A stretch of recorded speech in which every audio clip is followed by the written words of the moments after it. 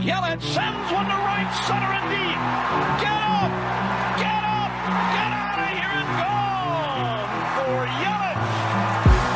He has tied the game with a booming home run. He got it all. Tied up 4-4 on a big home run the pitch. Ryan Braun sends it to right center and deep. Get up! Get out of here! Gone for Ryan Braun. He just hit a walk-off alley.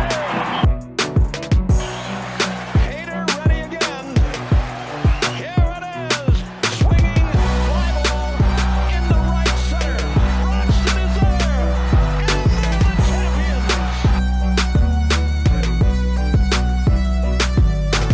What's going on, Ball and Glove loving Brewer fans? Welcome to the Brewers Trilogy Podcast. I'm your host, Tyler. You can find me on Twitter at Tyler Kurth. You can read my articles by following Reviewing the Brew and Wisconsin Sports Heroics on Twitter. Flying solo here today on this Royals series recap. It is a little bit of a downer, like wah wah wah downer, compared to what else is going on in Milwaukee. So before we get to the Brewers recaps here, let's just take a moment to congratulate the Milwaukee Bucks. They're doing what we hope that the Brewers inspire to do, really, and what could be possible, if all things goes right. But man, that was such a fun series to watch between the Bucks and the Suns. It was very inspiring to see Giannis, with all his hard work, how far he's come, will this team to victory. That was a crazy performance by him in Game 6, and the free throw shooting. Completely astonishing. Who would have thought? So that was definitely cool to see, and you know what? I'll be honest. I even teared up a little bit when I saw Giannis and Middleton embrace afterwards. I'm like, oh man, these guys have worked so hard for that. So really cool there. Congratulations to the Bucks. Anyone who's at the Deer District, I'm jealous of you. It looked like a very, very fun time. I guess the only real question I have about Deer District is, if you were in the way back, could you even see the screen? I guess I don't even know how big that screen is. I've never been. So anyone with some insight on that, let me know. So that was one weird thing I thought about, as 65,000 people were piled up to watch that game. Hopefully we can have something similar here when the Brewers decide to make a run in this postseason. That would be super, super cool to see the city of Milwaukee come together again around their sports team. So the Brewers are definitely going to be aspiring to do that and kind of follow the lead of the Bucks here. Unfortunately, their play this week did not reflect that. As we lost both games against the Royals, and they're now 0-4 against them all season long, and the series is concluded. So we ultimately got swept by the Royals in both 2-game series. So let's get into how this one shook about. Game 1 was a 5-2 loss. This was the game that was moved up to make time, or room, I guess, for the Bucks game. In this game, Brett Anderson was on the hill, and he pitched quite decent. Went 5 innings, gave up 2 earned runs. He gave up a run in the first inning and then a solo homer in the fourth. The Brewers got 2 runs in this game. Both came off of Manny Pena and a 2 RBI single. And from there, it was 2-2 until the 7th, when Hunter Strickland gave up his first earned runs as a Brewer. He gave up just an absolutely towering home run to a pinch hitter O'Hearn, and that made it 4-2 Royals. In the bottom of the 7th, we had a chance to strike. We loaded the bases. We had just one out. Willie Adames came up to bat. Royals made a pitching change, and first pitch swing at Adames grounded right into an inning-ending double play.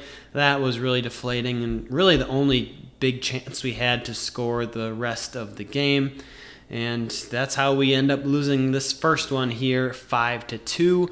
Game 2 was a 6-3 loss, and we had a good outing by Eric Lauer in this one, and it got ruined. Lauer went 5 innings strong. He doesn't give up an earned run, but he did give up 2 runs while he was pitching in the 4th. And that inning started off with a Luis Urias throwing error. He made a very nice play on the ball, just the throw was completely off target. Lauer then proceeded to strike out the next 2 batters before surrendering a double and a single to make it 2-0 Royals. We did manage to take the lead after that in the bottom of the 5th, The inning was really highlighted by a Christian Yelich opposite field double that plated 1 run. Tellez and Adames both had sacrifice RBIs in that inning as well to make it 3-2. So then after Lauer, we brought in Suter, and he got into some trouble. His defense didn't help him out either. With a runner on, Jace Peterson had a fielding error, and then the Royals immediately singled in the game-tying run. Suter in that same inning then gave up a double that would plate 2 runs, made it 5-3, and essentially that's where this game stood, especially from Brewers' offensive standpoint. Perdomo gave up a solo homer to Soler. He homered in both games this series, but kind of the same as Game 1. The offense could not get anything going, and when you don't have offense, you don't win ball games. So that is how the Brewers end up losing both of these. Really not any inspiring performances offensively. Avisail Garcia had a 3-hit game in the first game, but then went 0-for-4 the next day. So finishes the series 3-for-8 with a double. Christian Yelich, I mentioned, had a double. In fact, him and Garcia, their doubles were the only extra base hits of this 2-game span. And Yelich in this series was 2 of 8, did have 1 RBI. Our big guys who had been doing so well, Adames, Urias, that tag team did so well in that sweep of the Reds. They go 0-13 this series. They combined did draw 3 walks. Urias had 2 of them. Adames had 1. And then Adames had that sacrifice RBI like I mentioned today. But yikes, they both went cold at the same time. Narvaez did not contribute much. He was 0-4 with a walk. He only started 1 game. Manny Pena drew the start in Game 1. And then Colton Wong at the top of the lineup went 2 of 9 with 3 strikeouts in this series. From a pitching standpoint, I actually thought our starters were fairly decent. Brett Anderson, if he goes 5 innings, only giving up 2 earned runs in the regular season, you're going to take that.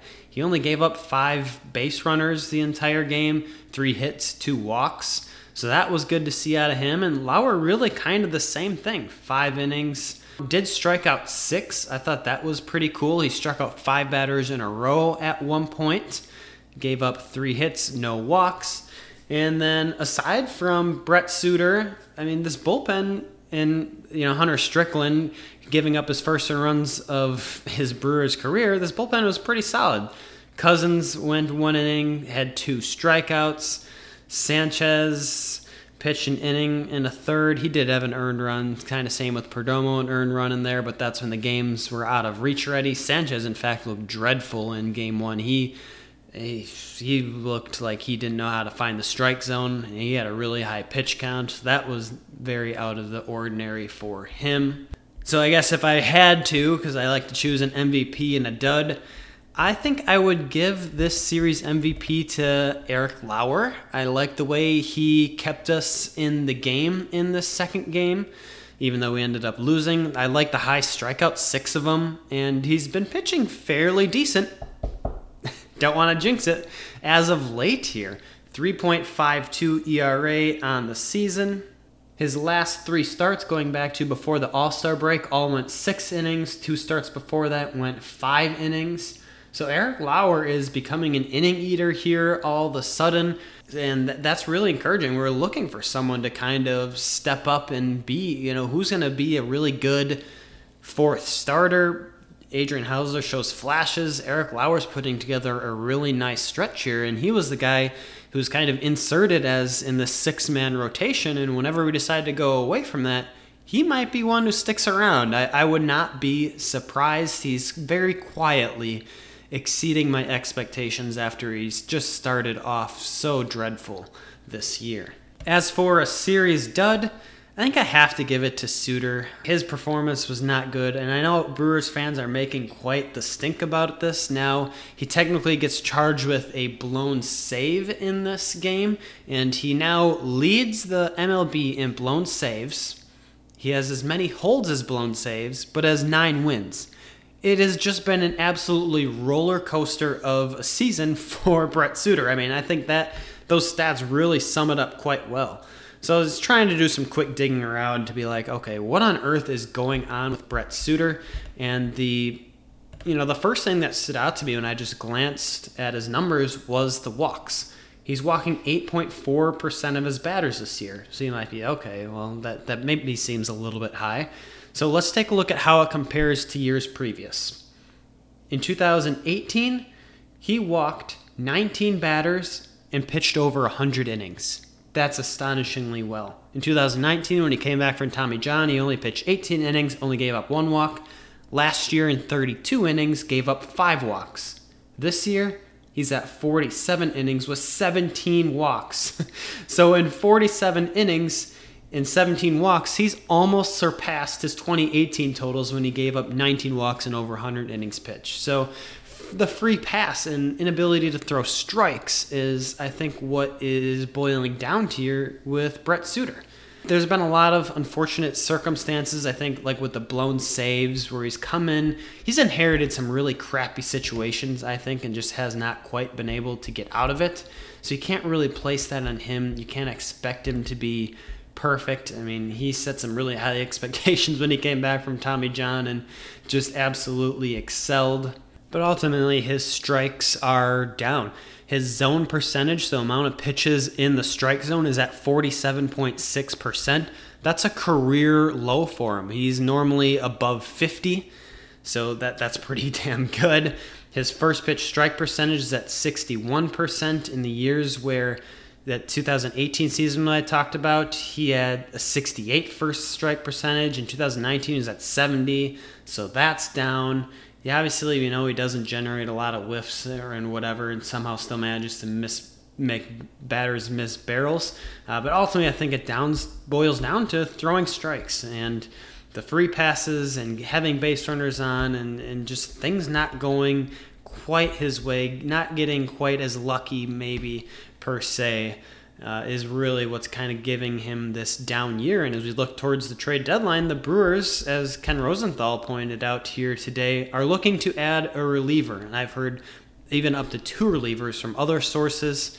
I don't think this is all that surprising. I'm pushing for a veteran bullpen arm. You already all know this because I'm a huge Jake Cousins fan. I love his stuff. In fact, he's now up to 18 strikeouts on the year, and 17 of them have come via that slider.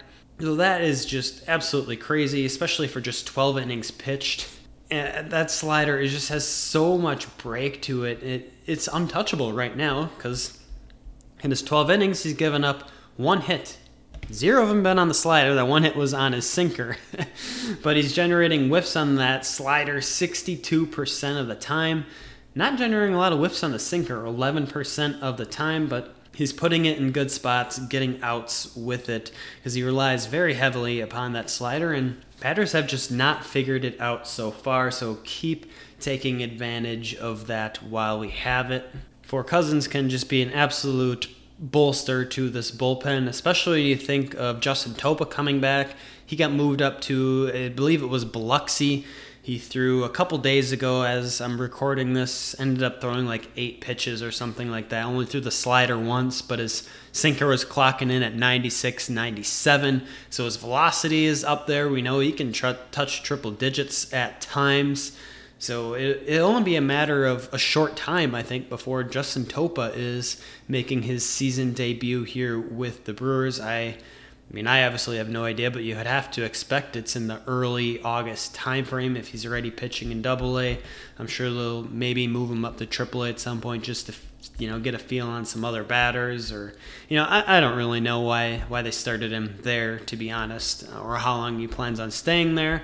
But he's made it at least an outing here. He's got to make obviously a few more and make things feel all right. Maybe he's got to pitch on back-to-back days. I don't know what all the requirements are because he missed a lot of time. So he's this is essentially like a spring training for him. He needs to get probably a certain amount of innings and still feel well before the Brewers feel comfortable bringing him up. And I really cannot wait for that because Cousins and Topa having both of those sliders in the bullpen, that's freaking awesome if you ask me. Those are 2 of the biggest breaking sliders in the game in one pen. So awesome stuff out of those 2. Speaking of awesome stuff, make sure you guys are checking out Built Bar. They are a great tasting protein bar, and we are offering you 10% off your order by using the promo code Trilogy. They have just about any flavor that you could imagine, ranging from chocolate raspberry, chocolate strawberry, mint, peanut butter, whatever you can dream of, they have it. And we want to give you 10% off your order. When you go there, use the promo code TRILOGY. That is for 10% off. Up next, we have the White Sox, and this is going to be a very freaking fun weekend, I believe. It's a battle of two first-place teams. We have some baseball on Sunday night. Yep, so all the games will be either at 6 or 7 o'clock, depending on the night, including Sunday. So that's going to be a late podcast for me, but totally worth it. Good to see the Brewers get some recognition on Sunday night baseball. Not against a team named like the Cubs or something like that, where it's a division rival game or things like that. Typically, they'll get put on mainly because of the Cubs or whatever, not because of the Brewers. So this should be a fun weekend. The pitching matchups are not going to disappoint. Friday, we have Peralta versus Giolito. So Peralta's carrying a 2.39 ERA, Giolito a 3.9. Saturday is going to be Burns versus Rodon. Burns has got 2.16 ERA. Rodon has 2.19. And then Sunday night, Brandon Woodruff. That's probably got to be his Sunday night baseball debut. I would imagine the Brewers don't play that many games. He's got a 2.04 ERA so far this year, going against Lance Lynn, who's at a 1.94 ERA. So great pitching. The White Sox obviously have great hitters, definitely a lot more production out of their offense than we could ever even dream of this year. Jose Abreu's on a tear, 18 homers, 75 RBIs already at this point.